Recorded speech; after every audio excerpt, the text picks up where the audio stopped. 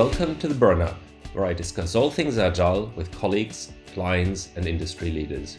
We will be giving you an honest take on tools and techniques, we'll share our experiences, debunk myths, and hopefully provide valuable inspiration. I'm Marcel Bridge, digital consultant, product owner, and business analyst. I've worked in digital before this even had a name, and since have been quite a bit around the block. I've seen the good and the bad, and this is my way of giving back to the industry. So sit back, relax, and settle in for this week's episode. I'm recorded, alright. Gotta be careful what I say now, no extreme political opinions. No, that stuff I live in, all the swear words and the political opinions. It's usually just when someone's like, oh shit, I shouldn't have slacked that client off or disclosed this. Luke, we've been wanting to do this for a while, and I think we're just both really busy and it didn't work, but we spoke about this over a year ago, I think. Yeah. We worked together, I don't know, it was maybe 5 years ago now or something. And I quite like the way you work as a software engineer and your approach to it, because I think it delivers a lot of value very fast in a really good way. But before we go there, tell me a little bit about yourself. Like, what do you do? How do you see your role? And how did you end up there? I'm Luke. I'm from Australia, from Canberra, Australia. I've been a software engineer my whole career for the past 15 years. And I started working in Australia, and being from Canberra, the capital, it was all like government work. Even if you were working for a private company, it tended to be government work. And little did I know that it was, looking back, that was like a really bad place to start my career, because it was like super waterfall, like big upfront design projects. You're like so disconnected from the user. And it was only a few years into my career when I moved over to London, where I've been living and working ever since, that I realized like, oh, there's a different way to do things. You can actually try these things called agile, lean, and modern development practices. So after coming to London, I got exposed to a lot of different, more recent ideas and like ways of working. And I think it was like a really big mindset change for me, realizing that, oh, actually you can deliver like loads of value if you have less process, if you're close to the customer, and if you let the technology drive things. And I learned those lessons from working in a lot of different places. So I was a contractor and then a consultant for many years.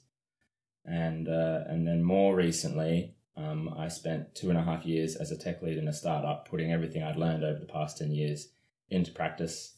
And I worked in a team that was by far the best engineering team I ever was part of, where we were delivering, it was 12 people, we were delivering releases into production 20 times a day.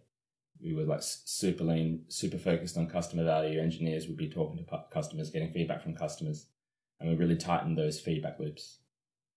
Talk to me about what you just said there. I think it was quite interesting. You made a couple of points around engineers talking directly to customers, delivering 20 times a day. While I've been in similar environments and obviously working with you, and I know this works really well, I've also had engineers, but also clients be a bit worried about that kind of these things, because they seem to introduce a lot of risk on all sides. Can you talk a little bit about that and how you feel and why it's maybe not a risk or why it's a good thing? Yeah, I guess the difference that I've seen in really slow-moving, slow delivery organizations and fast ones, the differences are there's a lot of like technical practices that are much better in the faster moving ones.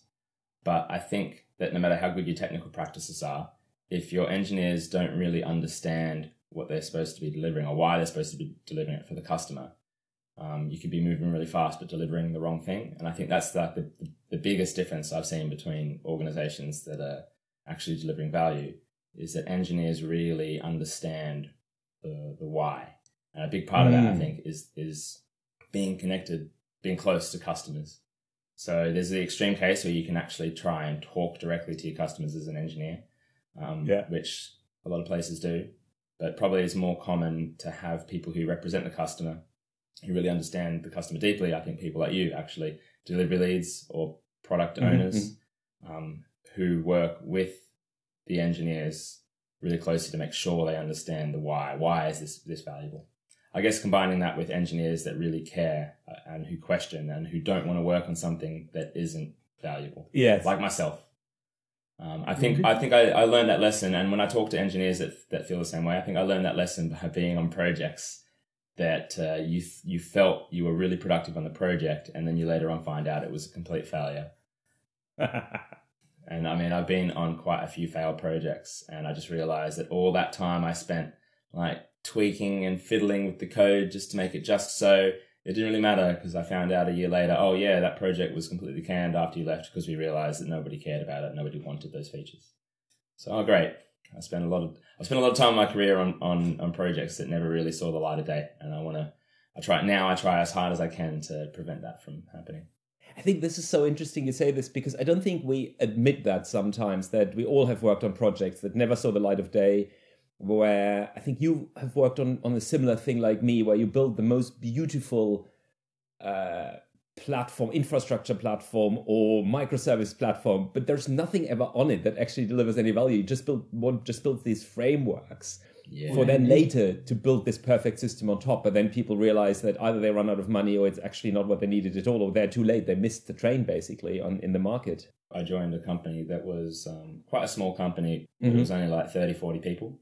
And I joined as a contractor, and I worked on an existing project for 6 months. And then they asked if I wanted to join their new platform that I've been hearing a lot about for my 6 months there, as the new shining platform that's going to replace everything. And then when I joined it, I realized that they'd only ever talked about the features of this microservice rebuild that they were doing, but they didn't have any customers, and they'd been working on it for more than a year. And so they were working on features that they thought would be valuable to customers, but it wasn't yet ready for any customers to try.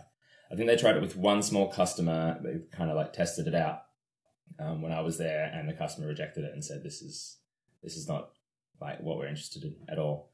I spent like a month kind of arguing with the architect that maybe instead of like introducing new services and like moving code around, we should like try and focus on some user value. I got a lot of like patronizing feedback that I just didn't understand microservice architecture. And when I understood microservice architecture and domain-driven design, then I would see what they're working on was valuable.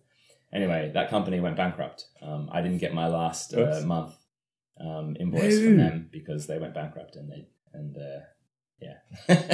So that was quite a big failure. That was quite bad. So here's an interesting one, because you said earlier that as an engineer, you like, or it's important that you understand what value means, what the customer really needs, where they're at. I find I'm working at the moment with engineers who don't seem to care. I think they just want to sit down in a corner, code, deliver maybe solid code, I don't know, but they don't seem to be interested in even understanding what the customer wants. Do you think that is, I guess my next question will be like, what makes a good software engineer? And I guess my question to you is that part of being a good software engineer, that you really care about understanding the business? Yeah, I think so. I think, or at least in the software engineering and the projects that I work on, like business-based projects, like commercial software, because there's a lot of software that's written in the world, right? And probably engineers at NASA or engineers that write code for pacemakers have like slightly different. Different qualities would be more important, right? But I think in a commercial sense, I think that probably the most important quality is a desire to like understand what the customer wants and how to deliver that value to them. And that like underpins everything that I do. And yeah, probably the most frustrating conversations I have is when I'm in a commercial space talking to engineers that don't seem to value that as much as I do. I think there's something with, I've encountered it a lot. I think there's a lot of software engineers that really care about the code, and they kind of forget that the reason we write code is it's like a means to an end. It's not for itself. It's so that there's some value that can be delivered at the end. There's some feature that's going to make a user pay for this or keep paying for this, or it's going to take away some frustration from this user's life, and they're going to be delighted by the feature, right? And they do not care how clean the code is. They don't care how well unit tested it is. They don't care what framework or language version we're using, right? Now, that's not to say that I don't care about all those things. I definitely do. But you need to remember sometimes when you're debating that you need to do this version upgrade because it's got some little syntactic sugar feature that you want, and you know it's going to take a week, but you really want that feature, to be like, yeah, but are we going to have 1 week where the user's not going to be getting any value and the business isn't going to be getting any value? Like, is it important enough to forget that? And I don't know how it happens though. How do engineers? Because most engineers, I figure, get into this industry because we want to build stuff. I don't know. For me, anyway, I got really excited the first time I started learning how to build things because I was like, wow, I'm actually like creating something out of nothing. Yes. And I don't know, some people seem to lose that. Maybe it's because they work in organizations where they're just a cog in the machine. You're just a front-end developer. You write a bit of code. It goes to the QA team. Then it goes to the DevOps team. Then it's like 3 months before it's even in production. You have no idea if any users wanted that feature, if they like that feature, if they're using that feature. You're just so removed. And maybe over time, you forget why you even became a developer to begin with. And then you're having arguments with me about why we should do this version upgrade, even though it's going to take 2 weeks. Absolutely. You're VP of engineering at the moment, I understand. Director of engineering. A director of engineering. I apologize. And Banks and their titles. And so obviously you have a team that you guide, manage. Talk to me about like when you build teams, what you think like makes a good software engineer and a good software engineering team. That's like two massive questions, right? But so I've talked about, I think, like a desire to be able to deliver value. And then so you go a step below that. How do you ensure you can consistently deliver value? There's the product side, right? Which is about making sure that the engineers like know the customer and what they want. Yep. So that could be handled by a product team and having engineers with a product mindset and commercial mindset.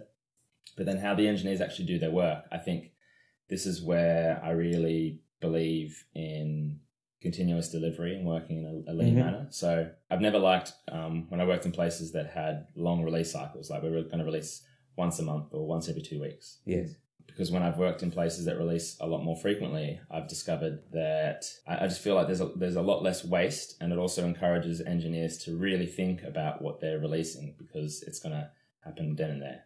So the way that I prefer to work is that an engineer releases every single day into a production environment, or at least deploys stuff into a production environment behind a feature flag.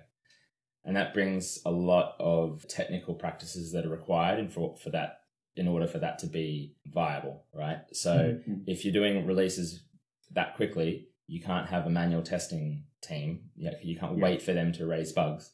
So you need to be really good at writing automated tests. I write tests test first, like I use TDD, and most of the really successful teams that I've worked as part of have been really focused on making sure that they drive out the code using tests. So just a good automated testing is required so that you're not breaking things as you're releasing very quickly. I also think teams that are very collaborative work best. So I really encourage pair programming. And again, the best teams I've worked on pair programmed a lot. So that instead of having a code review process, you have a continuous code review process. You have someone giving feedback to you on the code that you're writing all the time. And also you're sharing knowledge between the team. If you like rotate pairs often and you pair all the time, then all of a sudden you don't have any part of the code that only one person knows about. You don't say, oh, okay, well, we can't release any changes to this service because Rob's not in. You just never have that problem. So XP call it collective code ownership, where the entire team owns everything and understands everything. And you're probably going to have specialists, right? But you never have a part of the code which is like, that's only understood by that one person. And if they leave, we're screwed and we have to rewrite it. It's just spread throughout the team. So all this leads up to engineers supporting production environments directly, which I think's what DevOps was supposed to mean when it kind of became a term, is that Dev and Ops work together. It seems now that it's become a role, and so instead of an Ops person, you have a DevOps person, and maybe they automate things more than they used to. So yeah, I think if your engineering team is responsible for production, if they're releasing really frequently, daily into production, and they've got lots of automation around their releases and their testing, then you end up with really super stable environments and engineers that are quite motivated and happy because they're able to see the changes they make like every day. So they don't have to like wait around for weeks for a QA team to raise bugs, for a DevOps team to figure out how to release it.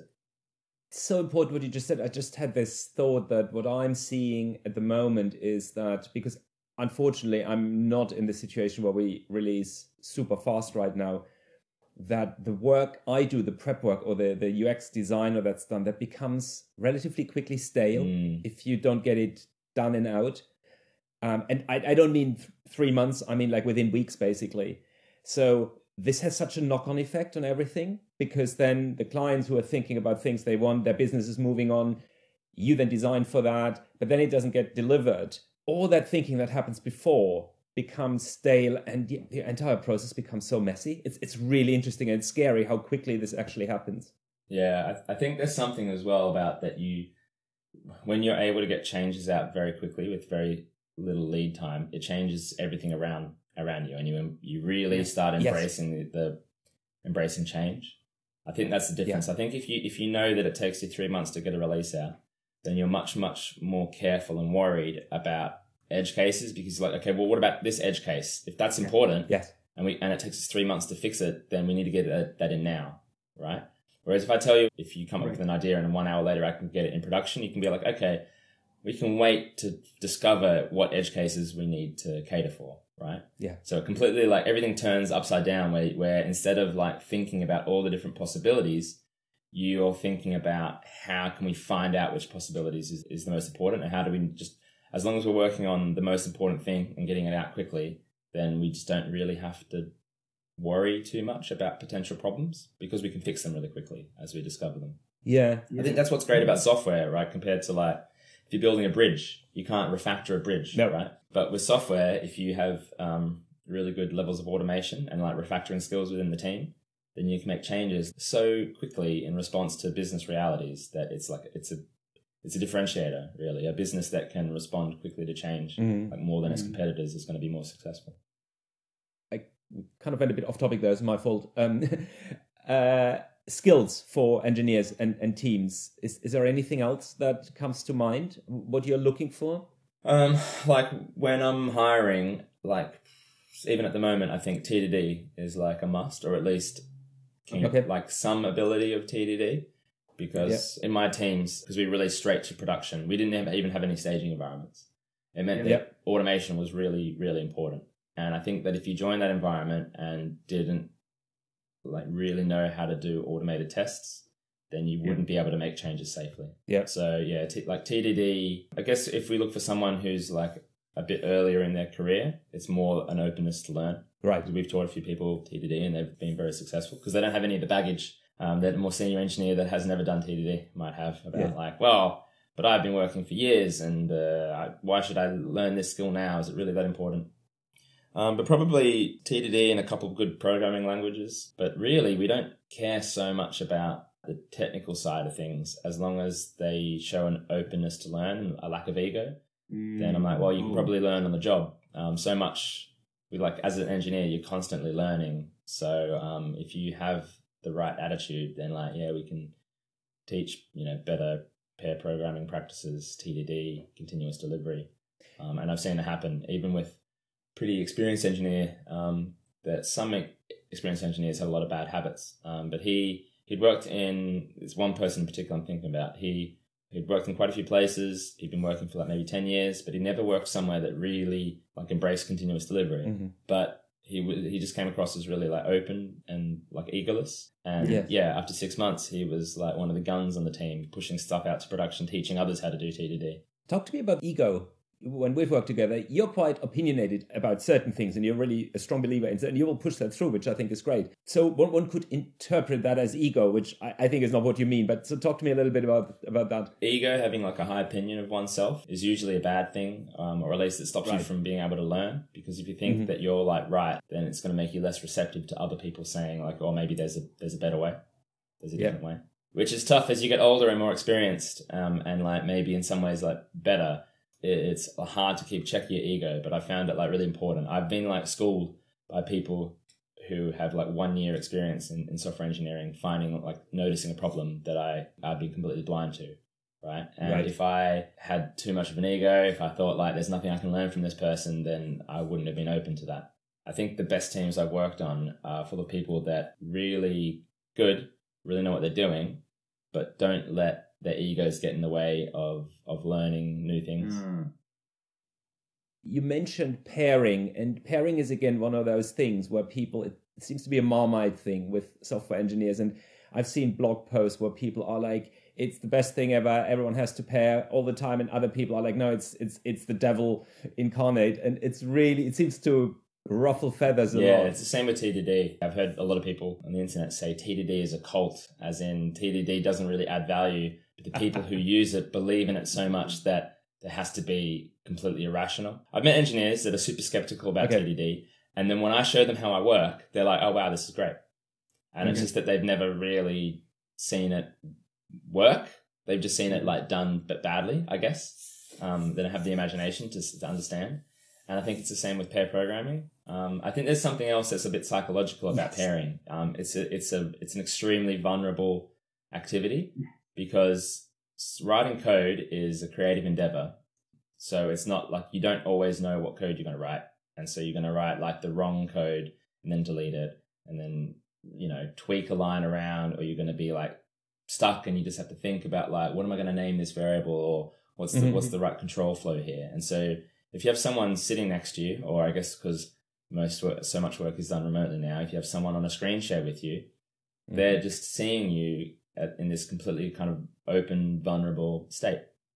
And when I was a consultant, we were working on the ground. I was working with individuals, and I've taught a lot of individuals CDD and pair programming. And what I noticed was, especially for people who are more senior, again, this is a theme of mine, people who are more senior were often really uncomfortable with pair programming. I would sit next to them, and one gentleman actually told me, "Sorry, I can't type with you sitting next to me. Can you like go away, please?" And I said, "Oh, I thought we were going to pair on this." And he's like, "I'll show it to you later, but I can't type." So to him, he physically felt like he couldn't type if someone was watching him type. And we've seen this, all of us, right? When you're in front in a meeting and you just try to open Outlook and set something up, people can't sometimes do it. It's really weird.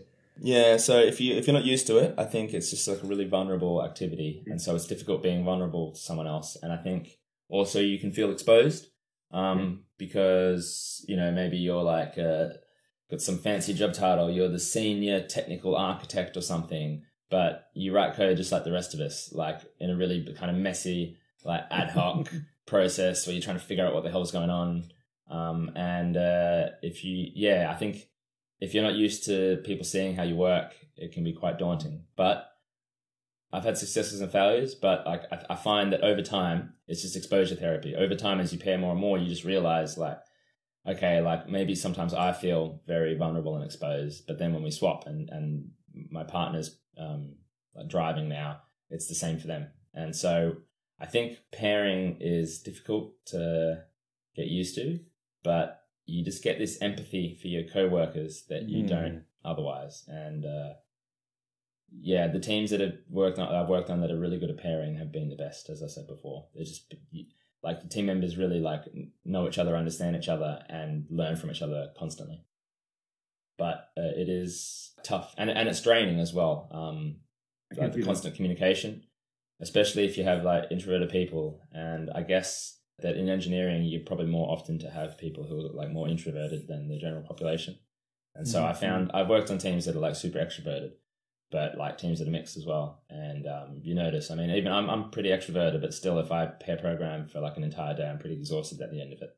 I can see that. I mean, I've done this with my colleagues where you can pair a bit less than what you guys do, but there's also things you can pair on, and it's draining. It's hard work, right? Especially if you want to do it well. I think there's other arguments against pair programming when people, again, it's hard because it's like the no true Scotsman fallacy. And I understand that if I just say, well, they're not pairing right, then it sounds like it's not a very strong argument, right? It sounds pretty weak because like, oh, you're not doing it right, I'm doing it right. And then any time that there's any problem, I can just lean on that. Well, you weren't doing it right. But I do think that there's that pairing is a skill that you need to work on, and that's the problem. Is that people who don't know how to pair program, if they get thrown together, it can seem kind of pointless. And part of the skill, for example, is knowing when to swap, who should be driving, who should be navigating, understanding their different roles. That the person who's driving is more focused on the mechanics of the code, and the person who's navigating is thinking about what comes next. Not like there's lots of like anti-patterns, I guess, mistakes people make, like pointing out as soon as someone makes a mistake. Oh, you typed that wrong. Oh, you should put var there. Pointing out immediately. That's actually quite bad. A lot of people would think that that's what you're there for, but the person driving is probably going to notice their mistake after a second, just not immediately. And if you keep interrupting their flow, telling them where the mistake is, it can get quite frustrating. So that's something you need to learn. I mean, you need to kind of be talking the entire time as well. And that's a skill in itself. The people that I've taught to pair program, they didn't know how to communicate about the code. Actually, you'll find this, that people who don't pair struggle describing code to other engineers, just full stop. Whereas when I was at the startup and we'd pair a lot, especially the less experienced devs that would join, they would pair like all day for months to build up their skills. And they became much better at speaking about code, describing code, than people that I've known who've been working in the industry for 10 plus years. Does that then, on the back of that, also make better, more readable code, I would imagine?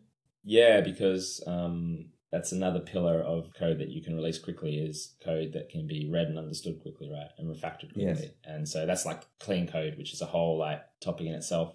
But Yeah. I think pairing really helps lead to clean code, because you're getting feedback from someone that the code you're writing makes sense. Yeah. If your navigator's like, well, what's that mean? Or why did you name the function that? And that's like a signal like, oh, I should rename the function. Maybe we should discuss what this code means and factor it so it's clearer, which is part of the purpose of code reviews. I feel like it's just a much faster, higher bandwidth code review. So talk to me about teams then. So we've talked about some of the characteristics of individuals, but what makes a good software engineering team, and how can you help make a good software engineering team? So there was an internal study at Google a while ago, maybe it's like 10 years ago, could be even more, where they analyzed all the different teams in Google across multiple different factors to try to find out answer that question, what makes a good team. Yeah. And the response was kind of interesting. I think a lot of like people in software engineering wouldn't have come to this conclusion themselves, but they identified something called psychological safety as the biggest predictor of a team's performance. Yes. So psychological safety is when if a team has psychological safety, it means that people aren't afraid to be vulnerable with each other or to criticize or challenge each other. Yes. And I think that it can kind of seem obvious in retrospect. Like if you have a team where someone has no problem in a meeting saying like, oh, I'm not sure that's a good idea, here's an alternative, that's going to be better than a team where people are afraid to criticize each other because they think they might get in trouble or their manager might yell at them. Yeah. And psychological safety is something that I think it's hard to exactly know when you have it, because you're just like comfortable and relaxed, but you definitely know when you don't have it. Yes. And I've been in situations where I just don't speak up in a meeting because I think people might take it the wrong way. They might look at me like I'm an idiot. They might dismiss me. And I think a lot of people can get into that situation at work, actually, where you don't really feel safe. And when you have a team like that, the team's not going to perform very well. Actually, it seems like there's not much point in having a team that has no psychological safety, because they're not really a team. They're just a group of individuals.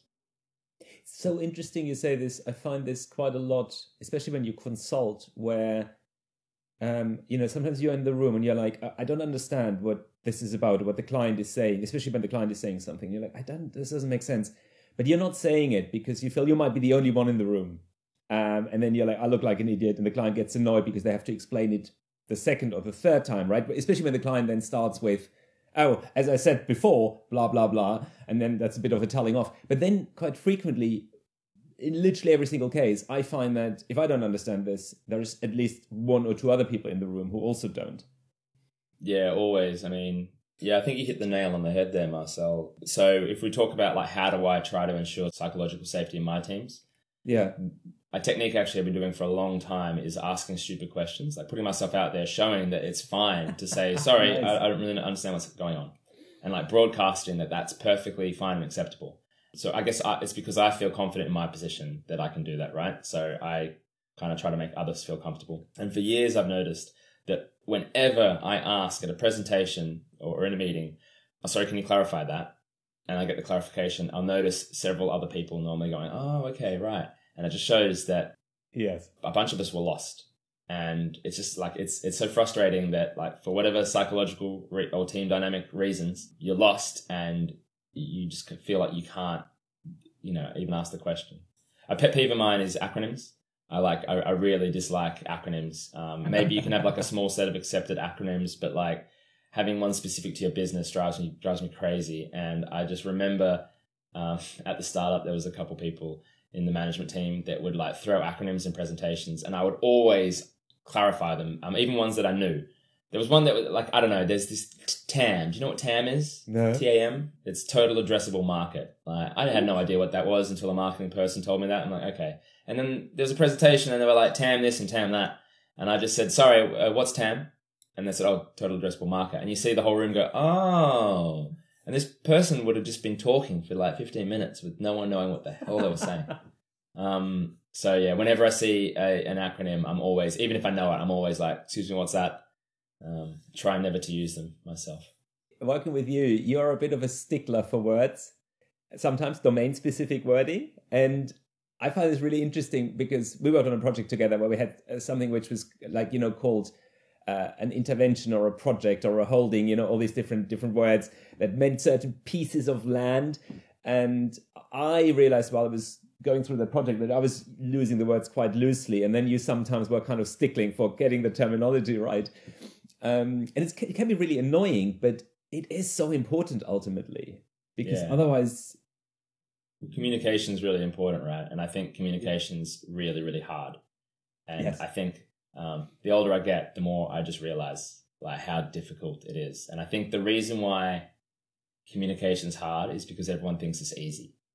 What I mean by that is that everyone thinks that when they say things, that other people understand them. Correct. And it never happens. Actually, if you like say something to a group of 4 people, you're going to have 4 slightly different understandings of that thing, which is why I like always like double down on communication of like repeat things, say things more clearly, make sure you're careful with the words that you use, especially when you're talking about like the business domain. And because this is, so you're talking about things in the business domain that are going to be modeled by the developers. You want to be like clear on what the meanings of different words are. There is this weird thing though that I just can never get around where there's always 2 words for something. I don't know why. There's always 2 words for the domain concept wherever I've worked. Like so that example that you were saying, we had probably more than 1 word for a piece of land. Sometimes someone would say parcel. Some people would say outline. There's probably a couple other words. Yeah. It was never just 1 word. And I don't know why it always happens that there's always 2 words for everything. You know what my theory is? I think that if you have more words, it allows more room for ambiguity. So you don't have to be exact. And then, with 2 words, everyone can be like, yeah, I think that's roughly what I'm thinking. Whereas if you have 1, you need to be really precise. And that's harder. But it's better, no? It's better to not have the ambiguity. No doubt. But I think the problem that also people have is that sometimes you start with the wrong word, which is fine, right? Or the wrong concept. And then over time you feel like you have to adjust it. And that process of adjusting is really hard for some people because they have to let go of something and then shift their way of thinking about the domain. And I think some people really hate that because they like set in stone, never changing view of the world, basically. Yeah, that's just like, that's not realistic though, is it? I mean, even the word model, right? So like we talked about, I said domain model before. The word model means like an approximate version, right? You try to model reality. So you have like a simplified version because reality is infinitely complex.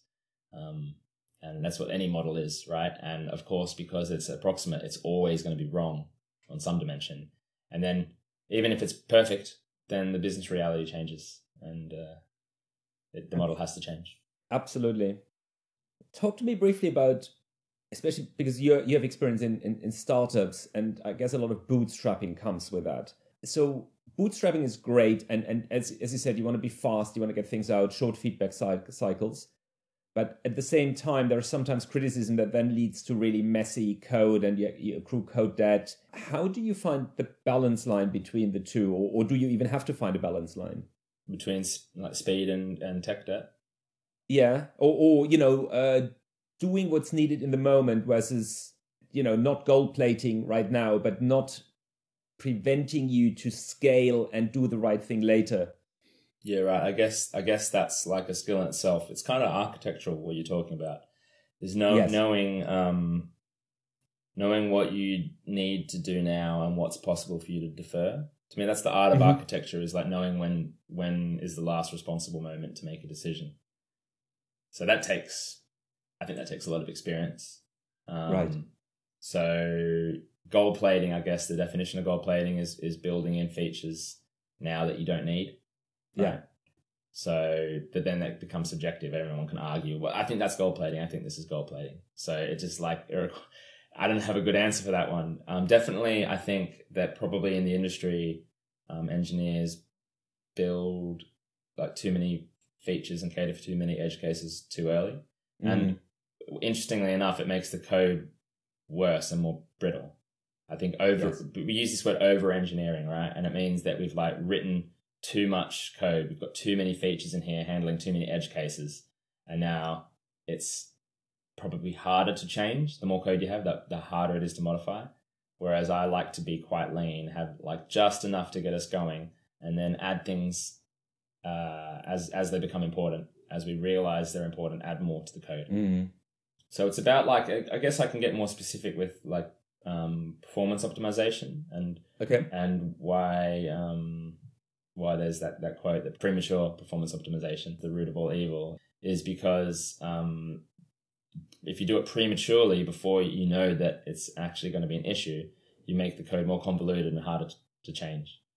So it's better to actually discover your performance bottlenecks and focus on them, the real ones, when you're already like running in a production environment, than is to try to anticipate them. And again, that all relies on being able to make changes like quickly and safely. If you can't make changes quickly, if you don't have automated tests, then you probably think what I'm saying is like insane and incredibly risky, because, well, we're going to release it. We're going to discover a performance problem that might be crippling, and it's going to take us 2 months to fix it because we have all this manual process. So of course we have to like test it up front. Whereas in environments that I've worked in that have released 20 times a day, we find a performance problem, we solve it, it's out there and resolved in an hour. Cool. Look, so we just said you're director of engineering at the moment. What's next for you? What's exciting? What's the next big thing? Where are you going? I guess it's this role. I've only just started, and this is my first 100% management role. I think I'll be hands-on in the sense that I'll be pair programming with engineers, but it'll be more to like teach TDD rather than to deliver anything. I don't think I'll be picking up a ticket off Jira. Okay. So yeah, it's a new challenge for me. Basically, I've got like several teams that we want to transform and upskill, and also we want to hire a lot of people, which I don't know if you've heard, Marcel, is incredibly difficult anywhere right now to hire good people. Tell me about it. Yes, there is a supply and demand asymmetry here. So I think it's a great time to be a software engineer. I would recommend anyone thinking of taking the plunge, go and do it. There's so much interesting work around, and it just sucks if you're like me and you're trying to hire. Where can people find you if they want to get in touch with you? There might be seasoned software engineers and they might be interested in working with you or just getting into dialogue. Yeah, my email is revolucio@gmail.com. We'll put the email into the show notes. Fantastic. Look, thank you so much for talking with me. Oh, is that it? Man, it's already been almost an hour. Wow. Well, that's the thing, right? I think I can talk. It's funny. I feel like I scratched the surface.